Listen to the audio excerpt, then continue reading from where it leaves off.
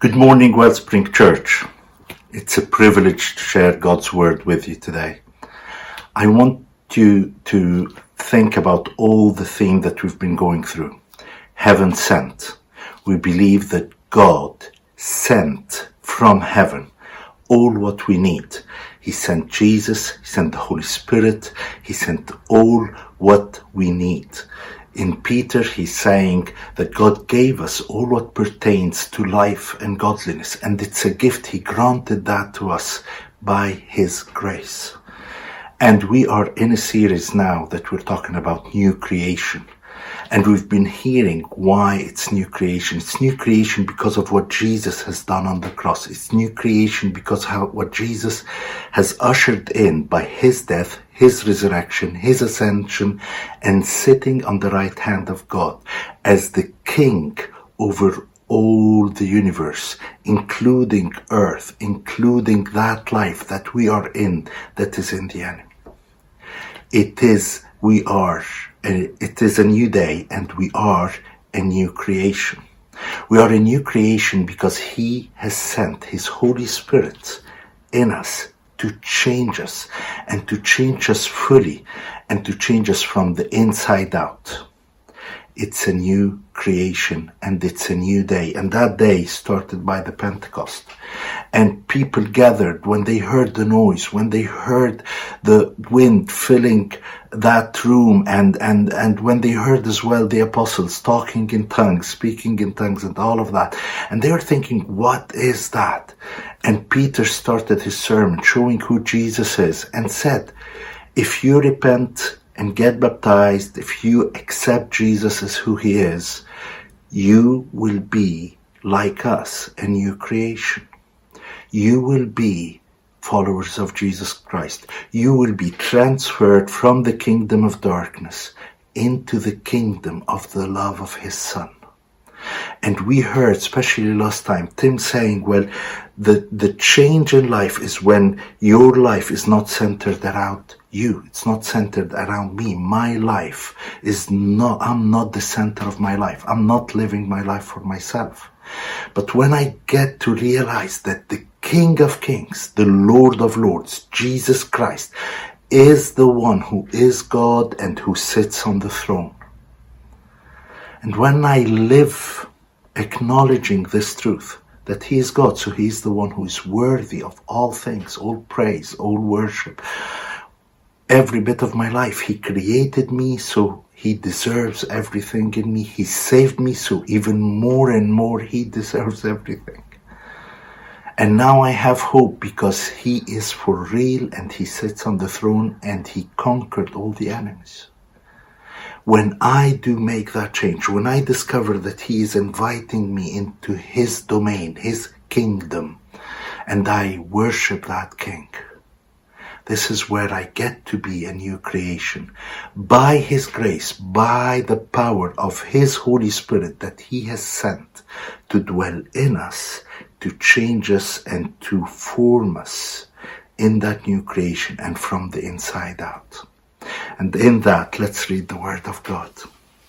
And we're reading from chapter 2, and I'll start from verse 42 until the end of the chapter. And it says, and they continued steadfastly in the apostles' doctrine and fellowship, in the breaking of bread and in prayers.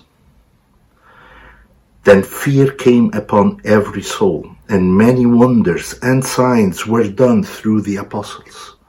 Now all who believed were together and had all things in common, and sold their possession and goods and divided them among all, as anyone had need. So continuing daily with one accord in the temple and breaking bread from house to house, they ate their food with gladness and simplicity of heart, praising God and having favor with all the people, and the Lord added to the church daily those who were being saved. You might think, what's new? You're saying new creation, and what's new? I mean, they were listening to the apostles' teaching, they were doing prayers, they were in fellowship, they were breaking bread. What's new? I mean, they are Jews. They are used to listening to teaching, but this is not the rabbi's teaching. The Bible made it clear that they are listening, they are steadfastly in the apostles' doctrine. And hear what that means. You remember Jesus was actually showing the disciples on the road to Emmaus, Luke 24, the end of Luke, how the books, how the Torah, how the prophets, how all the books were pointing at him and who he is. You remember that Jesus said, I came to fulfill. You remember as well that Jesus breathed on them to open their minds to understand the Word of God. And what the apostles are doing here, they are showing, like every epistle that we are reading, they are showing that if we see Jesus for who he is, if we understand how Jesus is the fulfillment of all things and what he's done on the cross, and that he made a way and opened the way for us to really live life for him, according to his power, according to his Spirit, everything that he promised us, everything that he called us to be is possible. And that basically means that when we are approaching the Bible, when we are reading the Word of God, we're looking for Jesus. We're looking to see in Jesus who he is and the promises and the fulfillment of all promises in Jesus and through his Spirit. This is why you get filled with hope.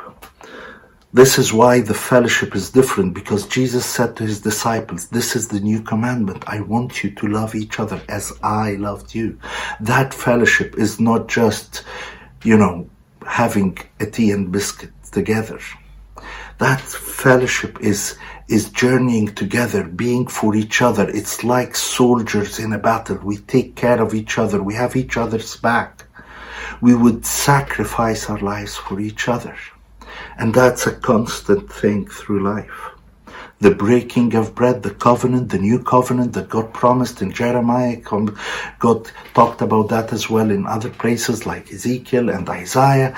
That new covenant that God is writing his laws on our hearts. And it's changing our hearts. Our hearts are changing from hearts of stone to hearts of flesh that are responding to God. The hearts that weren't able to respond to God before. The life that we couldn't live under the law to God, though even we desire to live it. That is now possible because it's in our hearts and it's written by God's hand, by his Spirit. In our hearts, it's transforming us. New creation starting from inside and going to the outside. And prayers. Now prayers are very different. Prayers are so hopeful because Jesus is for real. And Jesus is on the throne. Jesus ascended and took his crown and he is on the throne. And the Father has submitted all powers, authorities, everything under his feet. His enemies are his footstool. And this is why our prayers are so different. Our faith is very different because Jesus is King of Kings and Lord of Lords. This is why they come together. But we see the real thing. We see the new creation in that verse.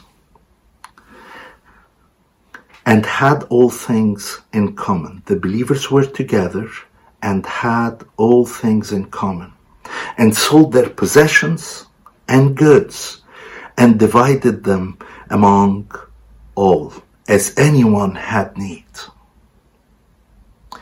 Here's the thing. Now we are in an affluent society, and you can maybe have a surplus. You have a lot of money. Maybe you're someone like Bill Gates and you have millions and millions. So you get some of your money, which definitely you won't even spend in a lifetime, and you put them towards philanthropic projects. And you have interest in things like that. That's not those people. They are still under the Romans. They are still struggling. They are still fighting for the daily bread. Whatever they have is really minimal, is little, even when they are wealthy by the measures of that time. It's like when Mary broke her jar of expensive, fragrant oil, that anointment, and she anointed Jesus. That was her savings. So when she would get married, this is her savings. It's like the widow that gave from her need, the 2 mites that she had. At that time, people were still working, and they would come and sell what they maybe fished as fishermen or worked and done, and they would feed others. They would feed each other. They were together, and they shared everything. They shared from their need. They shared what they had. This is selling what you've owned, not what you have as surplus. This is the goods that you had, and give it to others. And when we're talking about others, this is not like you're only giving to your family. This is not like you sending the money to your family back, maybe, I don't know, in Asia or Africa or in Eastern Europe or somewhere where the currency exchange would work better and they are in need. No. They are sharing, remember, these are the people who were transformed on the day of Pentecost. They are sharing their goods with people that they don't really know that much. They weren't really family. There are people from Cyrene, which is like in Libya, and most probably you don't know anyone from Libya. And you're sharing your goods, you're selling what you have and putting the money to be shared. You're working and doing all of that, and then there are people at your home. That shows transformation from the inside out. You know, it's very easy. This is the tale of 2 cultures, the culture of the kingdom and the culture that we live in, the woke culture that we live in. It's very easy nowadays to be preached at, that people will tell you, oh, you should do this, you should do that. They would even say, the government should do this, should do that, and pay for this and pay for that, and we shouldn't pay for this. Yeah, that's not the case here. They weren't asking anyone else to do that. Their hearts compelled them to take care of the poor, of the needy, of the widow and the orphan, of the foreigner, of the stranger, of the person who traveled in and should leave in a while. They are taking care with their own money that they don't have much of. But even the little that they had, the bit extra that they had for a rainy day, they would go and sell that and get all the food that they have and share it together. You know, this is not something that happened just in the past. I saw people, even till today, doing this. I know of a family in the church, and they had friends, and their friends were really low on money. They didn't have that much money. They weren't even able to survive properly. And that family decided that, okay, all the money that we are putting for grocery, for our food per month, we're going to share that with them. So every month they would just share all the food that they can get 50-50 with them. I know another family who helped their friends because they didn't have the money to pay for even their rent that month. And that family is not wealthy at all. They had some money in the bank that was exactly the money that those people needed for the rent, and because they had kids, some food. But they took that money out, believing that God will provide for them.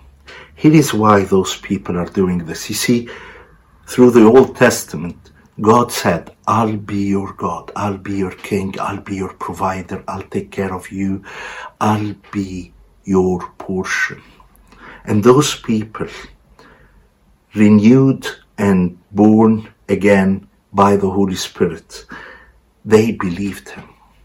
They knew that they don't need to worry. If I have an extra 10 pounds, I don't need to keep it because God is taking care of me. They believed what Jesus said in the prayer that we should pray.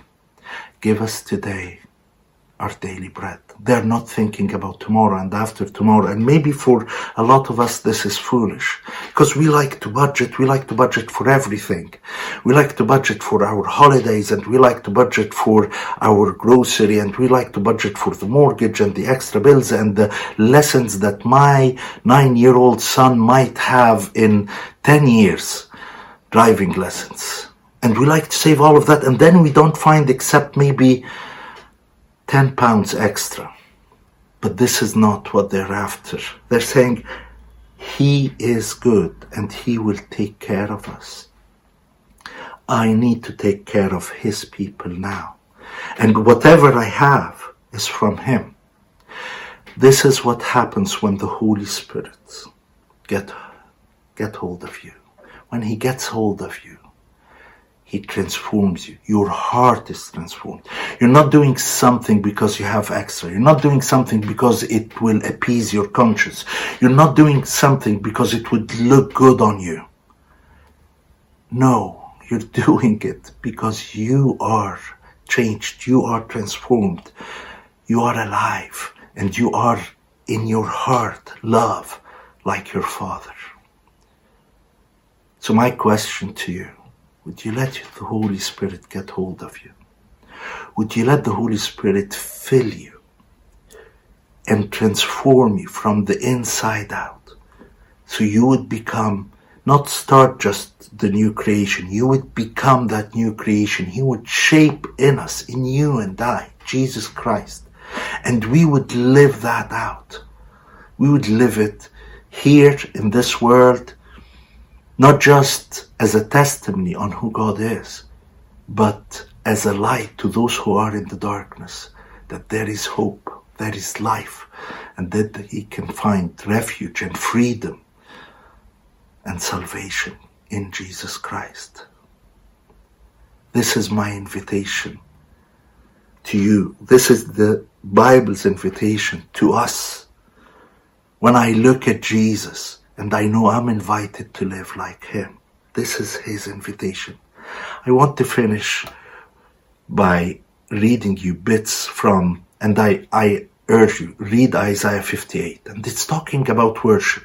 The worship that God would require from us. And it's called fasting here. But people are not able. And he's saying, when you're stuck, here is what kind of worship, what kind of fast I've chosen. To loose the bonds of wickedness, to let the oppressed go free, and that you break every yoke. This is what I want from you. To share your bread with the hungry. Bring to your house the poor who are cast out. When you see the naked, you cover them. You don't hide yourself from your own flesh when they are needy, basically. And here is what will happen if you do that. Then your light shall break forth like the morning. Your healing shall spring forth speedily, and your righteousness shall go before you. The glory of the Lord shall be your rear guard. Then you shall call, and the Lord will answer you. You shall cry, and he will say, here I am. We have an invitation to live this rich life with God, that we would experience him so intimately, so closely, that when we're calling, he's saying, here I am. And that his light would be our light, and it will break forth. Your healing will come up speedily if we allow the Holy Spirit to transform our heart, to get hold of our heart, not just to touch us once, not just to fill us and then we go on our own way. We don't go back to our own way. We are a new creation. We are a breed that earth haven't seen. Till the Holy Spirit would touch you, you're a new creation, and you can live things that only God can do. And you will see signs and wonders, and you will see people saved. Let's open up to the Holy Spirit. Let's give him room in our heart and be transformed. Become a new creation and live as a new creation. Bless you.